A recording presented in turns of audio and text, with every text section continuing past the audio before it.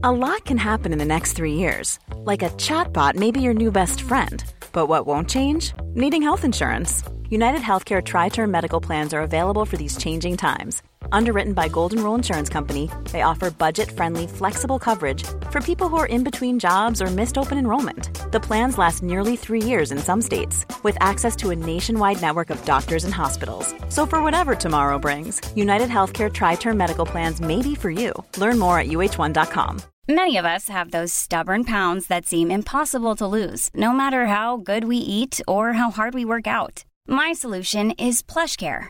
PlushCare is a leading telehealth provider with doctors who are there for you day and night to partner with you in your weight loss journey. They can prescribe FDA-approved weight loss medications like Wegovy and Zepbound for those who qualify. Plus, they accept most insurance plans. To get started, visit plushcare.com/weightloss. That's plushcare.com/weightloss.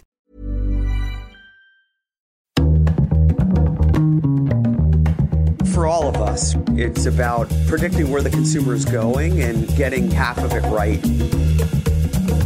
One of the things we want to do is create ads that don't suck. Embracing change creates great possibility. I'm Alan Hart, and this is Marketing Today. Today on the show, I've got Dawn Colossi, Chief Marketing Officer at FocusVision. Dawn's a relatively newly minted CMO, just probably about 100 days before recording this episode. But she's been a marketer for a number of years in the technology and B2B spaces. She's been in PR before that, and even in publishing early in her career, both in modern day publishing for popular press as well as the tech space. She's got a unique perspective that I hope to share today, but what really caught my attention was her LinkedIn article called My First 90 Days as CMO. I just read it and realized it was such an authentic story that needed to be retold, and I wanted to share it with you guys. Her genuineness and her authenticity just come out in spades. And if you're ever wondering what it's like to be a newly minted CMO, you're about to find out. I hope you enjoy this show with Dawn. Well, Dawn, welcome to the show. Thank you. Very excited to be here. Well, we've got a lot to talk about. I thought we could start with your background, where you started your career and what was the path to become CMO at FocusVision. Sure. I started out in technology, actually. I thought, starting my career, that I was going to be in women's magazines. So I did my internship with Working Woman magazine and then my first job at McCall's, which I think both are defunct now. But anyhow, I quickly became very restless and bored at McCall's. I was charged with reading unsolicited manuscripts. And a colleague of mine had gone out for an interview with Ziff Davis, who was the biggest technology publisher at the time, and came back and said, yeah, I'm not interested. It's about computers and it's a startup magazine. So I thought, startup magazine, computers, I'm in. And not because I was interested in technology, but it just sounded like I would be able to do something rather than read unsolicited manuscripts. So she called the editor-in-chief to let him know that she wasn't interested in the position, but she had a colleague that would be. And I went for an interview the next day and got the job on the same day. So I've been in technology ever since. I started again on the editorial side. I spent 16 years doing PR, really specializing in product reviews when that was very, very important to companies. And then made the switch over to marketing, mainly because the people that I was working with all were let go. And the CEO came to me and said, you're in charge. And I said, in charge of what? And he said, marketing. I said, but I do PR. He's like, you can do it. And I've been doing it ever since. And it's so topical for me because I have, young adults as children who are starting to think about what they're going to be doing. And they think they're supposed to have a plan. And what I keep telling them is, sometimes there's a plan you're not aware of. You have to listen. And as long as you're really interested in learning things, you're going to find what makes you excited every day. That's great. That's great. And so when did you become CMO at FocusVision? I started with FocusVision about 3 months ago at the beginning of May. Okay. So I think I'm past my 100-day mark. I know I did a lot of reflection and writing around my 90-day mark. So I know I'm definitely past the 100-day mark. And it's been a really interesting and exciting few months. Yeah. It's one of those cases. I think in a perfect career, you keep finding things that make you excited about getting up every day and going to work. And I'm at the height of it right now. Well, for listeners that aren't aware of what FocusVision does, do you mind giving us just a little blurb of what they are and what they provide? Sure. FocusVision is a company that started with focus groups, the hardware within focus group rooms, and has evolved over the last 5 years through acquisitions of being a full service research provider. So anything from very advanced surveys, not the free type, but the type that have really advanced and sophisticated questions where you can get really deep insights into your audience and what you're asking, plus video questions, which most platforms don't have. So that's really a key differentiator, the fact that you can ask a video question, get a video back, and be able to use that data in other places. Online focus groups and video interviewing. We have a product for social listening and online communities, and a platform called Video Insights, which actually allows you to store all of that data into one place and helps on the GDPR compliance side, where you can control where that data is living, and then the blurring that's required in the EU because of the GDPR regulations. Right. So it's really not many companies. We have a lot of competitors in the point that in all of our products, but really no competitor in the full end-to-end research solutions area. Cool. Well, what caught my attention was actually you talked about your writing of the first 90 days, was your LinkedIn post about your first 90 days as CMO. And I have to say, I talked to many, many, many CMOs, and I thought it was the most refreshing and vulnerable read I've had in a while. And I wanted to have you on to talk about it and share what you've experienced over your first 90 days. So first of all, what motivated you to share? I've done a lot of, so about 5 years ago, I was working at a company and I was running corporate marketing, and the world was changing. The marketing world was changing. Digital marketing and content marketing and all of the marketing technologies that was starting to come to market was really revolutionizing the way marketers were working. And I got very caught up in it because it all made sense to me. I knew I was living my life in a digital way. As a working mother, I rely very heavily on, Amazon and food deliveries and ordering my groceries online. So I knew the impact that technology was having on my life. And I thought, well, why aren't I talking to my customers in this way? Because just because we're crossing over from consumer life into business, we should be working with our customers and new customers to educate them and to help them. And so that content marketing piece made a whole lot of sense. So I did a lot of work with the team that I had in place to build a digital marketing always on machine, basically, starting from the technology stack to the entire strategy. And as a result, ended up winning an award from Serious Decisions, which is an analyst firm for marketers,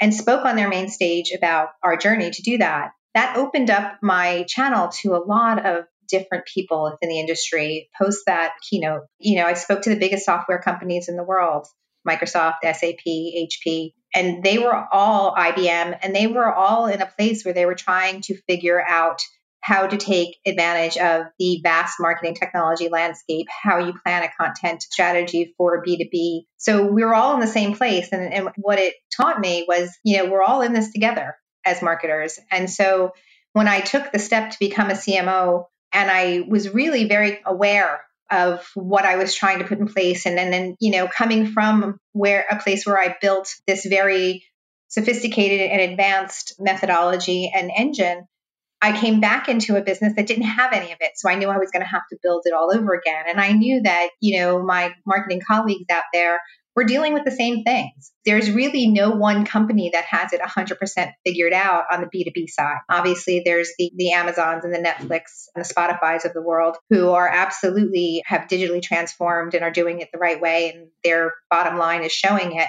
But on the B2B side, we're a couple of years behind. It was important to me. I felt the need to talk to those folks that are in the same situation, who are headed to the same situation, and share that experience. Well, I appreciate it. And the tone, I can't stress enough that it was just truly authentic in the way that you wrote it. And it was refreshing, to be honest. Thank you. Anyone who knows me knows that I'm not capable of anything else. Sometimes it's a fault, I have to admit, but I'm really not capable of anything but authenticity and honesty. And again, sometimes to a fault. Yeah. One of the things you started off was this premise of, and we've all heard it, around the short tenures, right, of CMOs. Spencer Stewart reports, I think the median tenure increased last year from 27 months to 31 months. But that they only track the 4 top months. I know it's not that big of an increase. So I don't think that's very significant. No, and if you read a little further on what they only track the top 100 advertisers. And so, and they do talk about a lot of turmoil below that level. And, what do you think is it about this role that's so prone to high turnover? I think it's the lack of clarity around what the role actually is. And a lot of the reading that I've done and a lot of the conversations that I've had, I've sat in the co-pilot seat for a long time. I've worked for many CMOs. So I've known their discussions and their struggles, and I've certainly done my fair share of preparing them for different board meetings. And honestly, marketing is still being seen as a cost center. It's a place where we spend money because we have to, and not as a business driving entity within the business. And a CMO, any CMO who is smart and is reading and who continues to educate themselves understands the impact they can have on a business now with the big data and small data at their hands.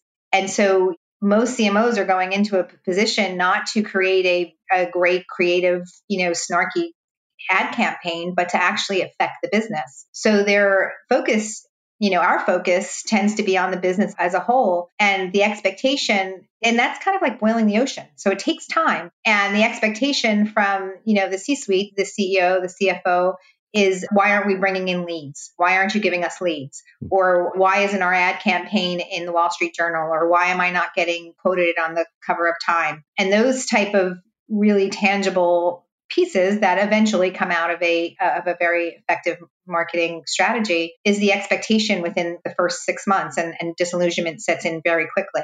And then the conversations are just really disjointed. So from my point of view, coming in, when I had the first conversation with my CEO and he was talking about their lead gen programs and how they were trying to collect leads, I immediately changed that conversation in my very first interview and said, I don't actually believe in that. And he looked at me like I had 10 heads. I'm talking to a marketing person that I'm trying to hire for leads. Obviously, I'm not going to hire this woman. And I said, let me explain why. And I said, listen, what does a lead mean to you? And he said, well, it's an account that you give sales to call. I said, and you want to know what sales thinks a lead is? Sales thinks a lead is somebody who is ready to sign a contract. Right. And you want to know what marketing thinks a lead is? Marketing thinks a lead is somebody who filled out a form on their website or came into their trade show booth and they scan their badge. How are we ever going to agree on what's valuable to the business if we all have different definitions of what a lead is? That sort of made sense to him. And when I explained to him the way I had built the marketing strategy at my last company, starting with defining the buyer's journey, being able to create content, awareness stage content that really connected with the audience on their pain point, what they were trying to figure out, not pitching our product, but instead trying to, have a conversation around a strategy that they were trying to get to. And then how do they get to that strategy? And why is my company the right company to partner with them to help them in that strategy? Which is a whole different way of looking at B2B marketing, which has been very, very feature and product focused. And I guess that made sense to him because he called me back for a second interview and then eventually hired me. Well, congrats on having that conversation. That's especially in an interview situation. I don't think many people would do that.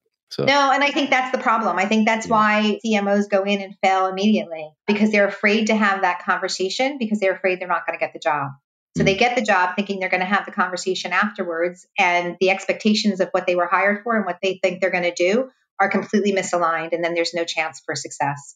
I love that. So one of the things you talk about as well was, how hard it is to prove out the results. Even if you line all these things up, you've got the right systems, et cetera, in place, it's still hard. And I just wondered if you could expound on that, like tell us a little bit more about it. Yeah, it's really, really, really hard. It's not impossible, but it's really hard and it takes really hard work. The problem is most marketing teams either lose patience, lose interest, or just get involved in other things that stop them from getting to the finish line. So they don't have a chance to actually prove out what they've done. There's 1,000 requests a day for somebody who needs t-shirts because they're going to see a client, or someone who thinks we should be putting certain things on social because, whatever the reason. And the teams tend to get very distracted. So what's happening on a lot of marketing teams is they're starting to add marketing intelligence teams. And those marketing intelligence teams are really responsible for that, proving out, being able to build the right dashboards, bring the right data together, because there is no single vendor who does that. I mean, I know they all say they do that, but there is no single vendor who does that. I can tell you that I have met with a lot, and I'm sure I'm going to get a lot of pitches now, but I have met with a lot of vendors and no one vendor does it. So you really need a developer on your team who's going to be able to knit all of those systems together. You need a SQL analyst on your team who's able to pull the data out of Salesforce and your marketing automation system. You need somebody who can read the data. And then you need somebody who can build a dashboard for you so that it's understandable. And then you need to make it relatable to the business. What marketers have traditionally, and especially with this digital transformation that we're going through, have taken it. We've got more data than ever. We've been looking at things like a past boss of mine called vanity metrics. You know, how many people come to the website? How many people are clicking on our ads? How many people are liking our LinkedIn posts? And while all of those are indicators of interest or engagement, until you bring that together, you don't understand the significance of it. You don't understand if it's one account that's showing a lot of interest across different channels, which would indicate intent. They're obviously trying to figure something out. Or if you're just spraying and praying that somebody's going to find one thing interesting and they're going to end up on your site and fill out a form, which is really a traditional way of doing it. So that hard work of bringing all those things together is worth it, but sometimes it just is so overwhelming and time consuming that the marketing teams just don't get to it. I agree. It's overly complex. And to your point, it is. I wish it was simpler. I wish there was a, plug and play solution. But the truth is, no two environments are the same. Right. Not everyone's using the same CRM. Not everyone's using the same web CMS. Not everybody's using the same marketing automation system. And, no one has come out. None of the marketing clouds bring all of these things together unless you're using one product from, and even then they don't all connect, but one product from one vendor, and no one's doing that. Right. Because there is no vendor that's providing the utopia of marketing technology. Well, let's talk about the first 90 days. I know it's 100 days old now. but where did you start? I started with people, and I know that sounds very cliche. But if I've learned anything in my career and as a professional, it's that the people are really the most important thing of what you do. And if you don't have good, engaged, happy people, they're not going to share your passion and you're never going to get where you're going. And I came into a team that was a little down. Morale was not great. There hadn't been a real marketing leader in quite some time. Everybody was doing a lot of work and really busy and working very hard, but weren't seeing results. So they were a bit demoralized. So I came in and I've done this in past jobs. This isn't the first time. I spent a lot of time just getting to know who was already there. And I've seen marketing leaders come into other companies that I've worked at and assuming because they, come from a bigger brand or a bigger company that, they know everything already and they're just there to teach everybody else the way to do it the right way, which is deadly. And it's not true. How could you possibly know more about a company than people who are sitting in a company? So I spent a lot of time with those folks that were going to be on my team, understanding what their strengths are, where they wanted to go in their careers, what made them excited every day about work, what made them crazy every day about work. And then I worked through roles and responsibilities, because another pitfall that I've always seen with leaders is that they don't spend time figuring out the roles and responsibilities on a team, and it just causes chaos. People stepping on each other's toes, inefficiencies, not being able to get through projects, not being aligned on strategies. So to me, I really needed to get all of those ducks in a row before I started, running. So that's what I did. I spent my first, I would say, 30 to 45 days making sure that I really got this team in very good shape. And then I hired some of the gaps. And at the same time, we had a product launch that was about to happen. And I asked it was fun. I asked for a little bit more time. I went into the CEO and I said, listen, we can go out with what's already been developed, but I would like at least 4 weeks to take a look at things and see if we can and make this a little bit better. And he agreed, which was great. And we ended up pulling together a cross-functional team, which had never been done in the company, and really working on, a workflow from product from sales, from marketing, from legal, from operations to make sure that we were all very aligned. And then the experience for our end user would be positive when they decided to go ahead and try the product, because trial was the call to action. And we got it off the ground. And I have to say it wasn't the best. It's not the way I would do things going forward, but it was good enough. Hiring for your small business? If you're not looking for professionals on LinkedIn, you're looking in the wrong place. That's like looking for your car keys in a fish tank. LinkedIn helps you hire professionals you can't find anywhere else, even those who aren't actively searching for a new job but might be open to the perfect role. In a given month, over 70% of LinkedIn users don't even visit other leading job sites. So start looking in the right place. With LinkedIn, you can hire professionals like a professional. Post your free job on linkedin.com/spoken today. Many of us have those stubborn pounds that seem impossible to lose, no matter how good we eat or how hard we work out. My solution is PlushCare. PlushCare is a leading telehealth provider with doctors who are there for you day and night to partner with you in your weight loss journey. They can prescribe FDA-approved weight loss medications like Wegovy and Zepbound for those who qualify. Plus, they accept most insurance plans. To get started, visit plushcare.com/weightloss. That's plushcare.com/weightloss. Now, I know some marketers talk about crawl, walk, run. I sort of tend to have the mindset of something is better than nothing at times. Right. And that something probably isn't the best thing you would ever do, but it's better than nothing. Because if I would have done nothing, that wouldn't have helped me. It wouldn't have helped the company. It wouldn't have helped the team. So, there was a number of things we needed to learn from that. And it was important to ask for that time. That's a great example. How did you think about, after you got through the people side of things and roles and responsibilities, how did you think about starting to build a system to generate results over time? That you said this like always on system, so to speak. So I went back a couple of years to when I was first starting out doing this at my last company and knew that I couldn't do exactly the same thing because, again, no two companies are exactly the same. But I did think there were fundamentals, right? I needed to understand who my buyer was. What are they trying to solve for? Where are their budgets lying? What are they trying to do with the research that they're doing? I needed to know that. And then once I understood that, and that's still ongoing. I mean, that's not a finite, oh yeah, we built a persona and we're done, which I think is funny and probably typical.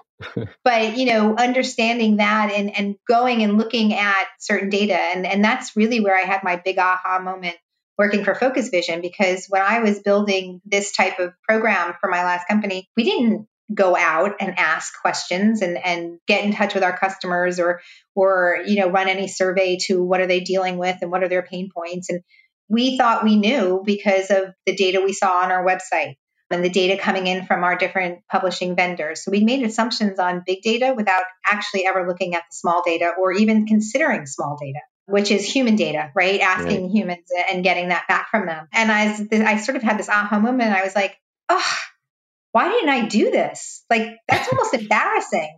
I was feeling pretty good about myself. And then all of a sudden realized I was missing a huge chunk of, that should have been so obvious to me. So with FocusVision, obviously, because of what we do, I mean, this is what we do for our customers. So we drink our own Kool-Aid. Right. We've started doing that type of research and asking our customers and understanding that there's been a shift from, big research projects happening once or twice a year to an always on research strategy because of the way we live our lives and because of, sentiment and social and everything that's happening.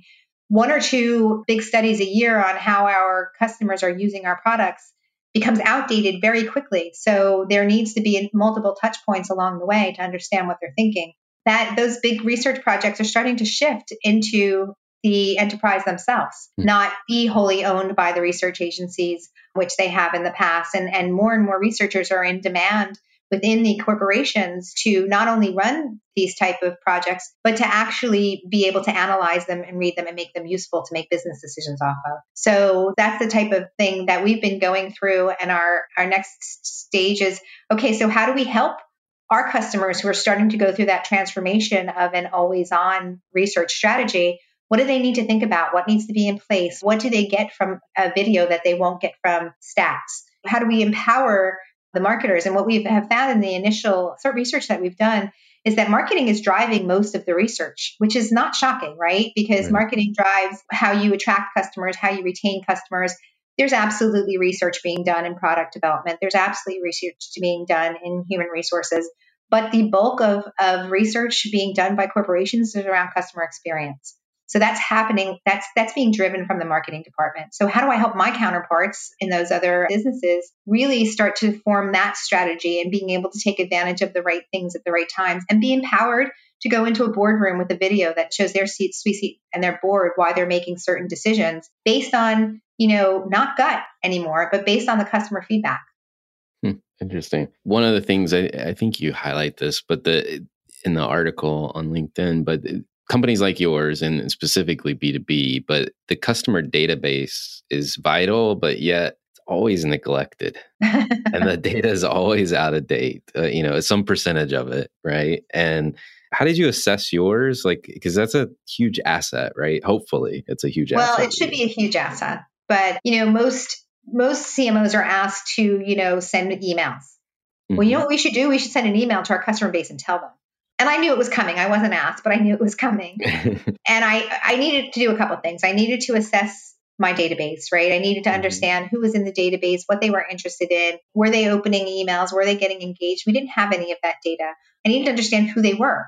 Again, since we've been selling for so long to research agencies, do I only have research agencies in my database, or do I actually have our end user customers, and can I talk to them? Because if I don't have them, I've got to find them someplace else, right? So we devised a pretty extensive nurturing program, and I say that with air quotes because nurturing in true definition should be talking to somebody about something that they've already shown interest in. But instead, what we wanted to do is just start talking to our customers across a range of topics, across a range of products, just to understand what they started responding to. So, again, we were asking, so we were getting the small data, but I was looking for the big data aspect also. Where were their interest indicators? What type of content did they seem to be opening up on? Well, who's inactive? How much of the database is inactive? Where's the bad data? Where are we getting hard bounce backs? So in addition to just starting to engage with those in our database, I needed to understand the health of the database and what was there. And so it's given us the opportunity to clean out, the inactives and the bad data because of the data we've gotten back from the nurturing programs. It's also given me really great data to say, look, email cannot be our only channel. And, if we're thinking that sending out an email to all of our customers is going to create this huge, influx of revenue, we're insane. So it's not that easy, guys. Look, if I'm sending out my email and 12% is opening it, that's not really a lot of people. So we've got to talk to our customers where they are and how they want to be spoken to and when they're ready. We can send as many emails as we want, but if they're not ready or if they're not thinking about it or if it's not a subject that they're interested in, we're spitting in the wind. That's very true. I mean, one of the things that you highlighted as well, and I wonder how it worked with your nurturing program, is that you talked about trying to solve problems or provide a solution to customers, but not your product. Right? Yeah. Tell us a little bit more about that because I love the concept. We adopted a mantra with my former team was that we wanted our content to be valuable, even if the customer never bought from us. Because when we took that, it was sort of a, Miracle on 34th Street mentality. If we were valuable to the customer, they were going to trust us. And eventually we might have something they want to buy. It might not be in the first 90 days when we're tracking the campaign, but at some point they might say, hey, you know what? That company really seems to know what they're talking about and they understand me. I'm going to go find out more. And I just knew from my personal experience when I was building the MarTech stack, there were companies who were marketing to me. Obviously, marketers are we own a big technology budget now. And so, we're hot prospects. And I was being pitched all the time. I was getting 60 to 70 pitches a day. And the ones that I ended up not only taking meetings with, but giving my biggest share of wallet to were the ones that taught me something and made me better at my job. And it might not be because they had the best product, but they were going to be my partner and they were going to help me figure something out. And if it didn't work, I trusted that they were going to help me to try to figure that out. So I wanted to take the same approach. I wanted to be helpful. I wanted to teach. I wanted to be a partner to my customers and be valuable to them. And I was able to prove out that it did eventually affect revenue and it did come into the pipeline. But just taking that angle off of, I want to sell, because nobody wants to be sold to all the time. Sometimes you're just trying to figure something out.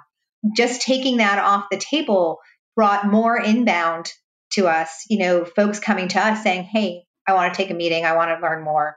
It increased it about 20%. Wow. Yeah, we went from 20% inbound to 40% inbound, which is amazing. And it all came from just really taking the position of the content has to be valuable to you. Well, you're thinking back on these 90 days. What advice would you give your peers in their first 90 days? I think the biggest advice I can give is listen. I think we come into a CMO position, whether it's our first one or our third or our fourth one, with a lot of pressure. We all know that most of us don't last more than 3 years. We know that there's 1,000 things to do. There's 1,000 things to get to. And sometimes we miss the listening stage. And you don't know what you need to fix if you don't know what's broken. So you really have to listen, get to know not only the team who's working for you, obviously, but everyone around you. What's driving the CEO? What's driving the CFO? What's driving the head of sales? How do the people below them feel? What are they seeing? Because it's from that knowledge that you can build a strategy that works for the company. And then also you'll be able to show how you're moving the mark there. Because if you come in thinking, okay, I'm just going to show that I'm bringing more people to the website and more people filling out forms. And hey, look, we had coverage in the Wall Street Journal. That's great. But what is it doing to the bottom line? Do you need to tie those things to revenue? Because at the end of the day, if you're high-fiving that you've made all the marketing metrics and the company's not making its number, you become public enemy number one. So you never want to be in a position where you're going in, to the COO and saying, oh no, but I want to pay out 110% on our bonuses because we made all the marketing metrics. And he's saying, wait, did you listen to the earnings call? Because we missed it by a whole lot. That you never want that conversation. So you want to make sure that you're listening, you're understanding where you need to affect the business and build a strategy custom made for that business, not what you did at your last job. That's great advice. What's your next quarter going to be about? Well, next quarter will be all the things I talked about. We're right on the cusp, just a few days away of launching our Always On digital program into market. We have devised our messaging platform for the audience that we're going after. We've been creating content like crazy all summer long. We've got new media buys. We're working with an intent provider to make sure that we're going after those accounts that seem to be showing signals of trying to figure something out and being able to get our content in front of them. So we're turning it on. That's great. That's great. Well, one of the things I like to do with the folks I'm talking to is kind of get behind the scenes a little bit with the person, the human, as you put it. And, I love asking this question, which is there an experience in your past that makes up who you are today? I think there's a ton of experiences in my past. And I've been probably the very fortunate of growing up at a time in my career when technology was pretty much born. I hate saying this because it does date me, but my first internship at Working Woman, there were 2 computers on carts. Not everybody had a computer.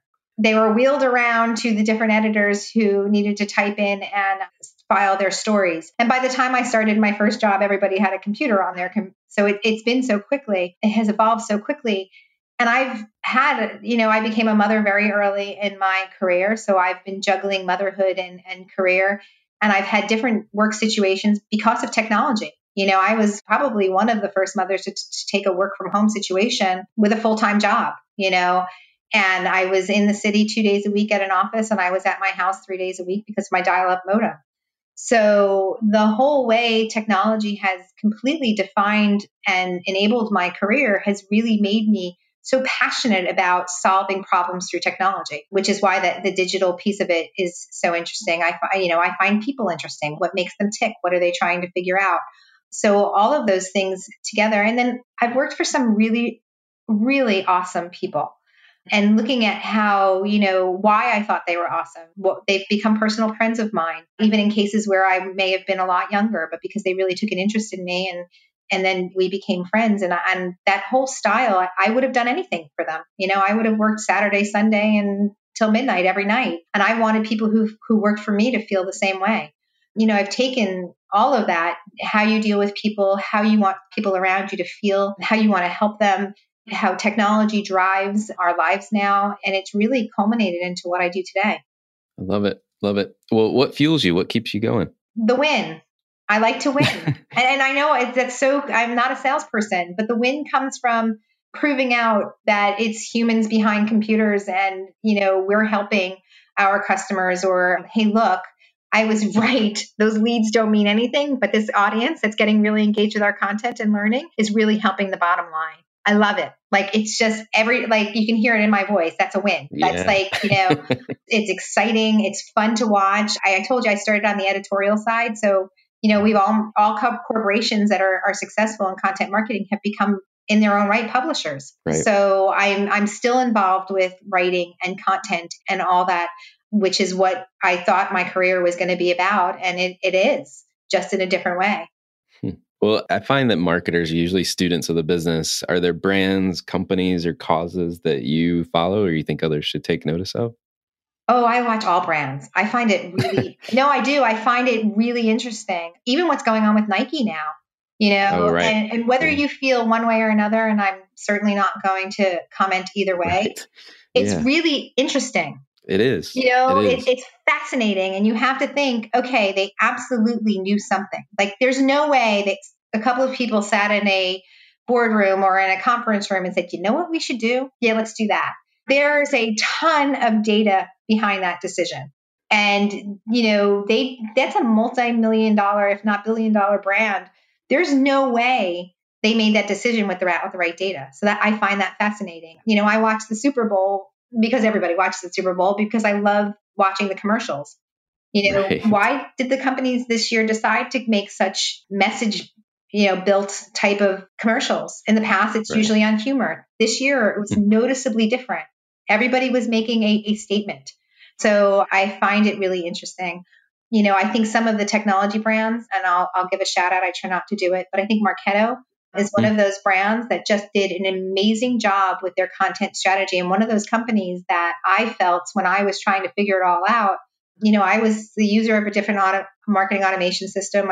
We had invested a lot. I had people's skill sets in that marketing automation system. And Marketo was sending me extremely insightful and useful content. And then their telemarketer called because I was opening everything, which is exactly what they should be doing. And I never took those calls, but I saw it on my machine that it was from Marketo, and I picked it up and I said, listen, I'll be honest with you. I just signed a 2-year contract, so I'm not going to buy from you in the next 2 years.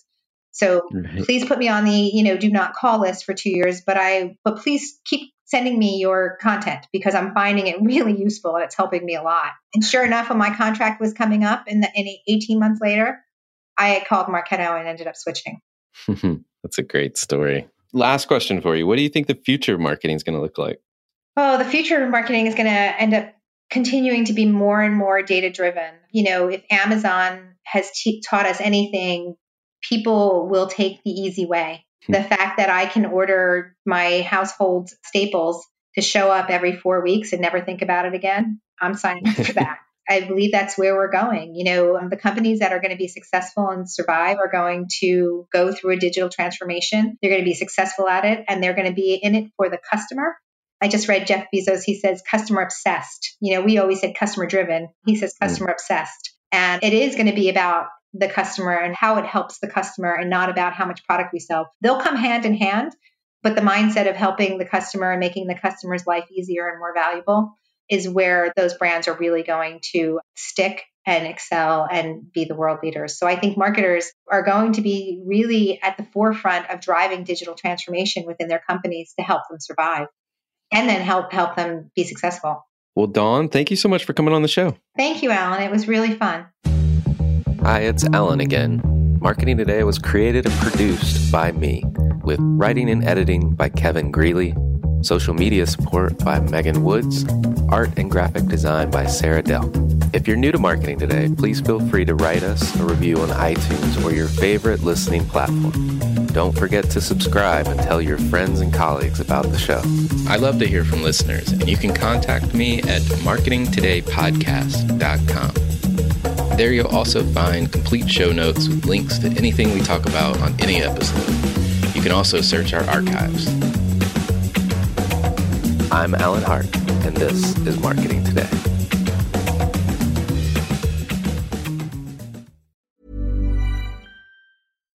The best way to give someone a gift they'll never forget is to give a gift they'll always use. American Giant makes clothes that just keep getting better with age, like their iconic full-zip hoodie that's designed to last for decades. And a gift they'll wear for years is a gift that keeps on giving. But American Giant makes a lot more than just hoodies. They have impossibly comfy sweaters, classic tees, soft structured sweatpants, even classic everyday denim. All made right here in the USA, with a quality you'll have to feel to believe. Be a gift-giving giant this holiday season at American-Giant.com and get 20% off your first order when you use code GratefulAG23. That's 20% off your first order at American-Giant.com, promo code GratefulAG23. Acast powers the world's best podcasts. Here's a show that we recommend. The Real Housewives is a guilty pleasure for most, but if you're looking to not feel guilty about that pleasure, tune in to Everything Iconic with me, Danny Pellegrino, where I break down all the messy moments and behind-the-scenes antics of Bravo's popular franchise. And on Everything Iconic, I also interview celebrity guests like Kelly Ripa, Keke Palmer, Drew Barrymore, Cameron Diaz, and more about their guilty pleasures, their past work, and so much more. So if you're pop culture obsessed and find yourself watching way too much reality TV like me, tune into Everything Iconic with Danny Pellegrino, wherever you listen to podcasts. Acast helps creators launch, grow, and monetize their podcasts everywhere. Acast.com.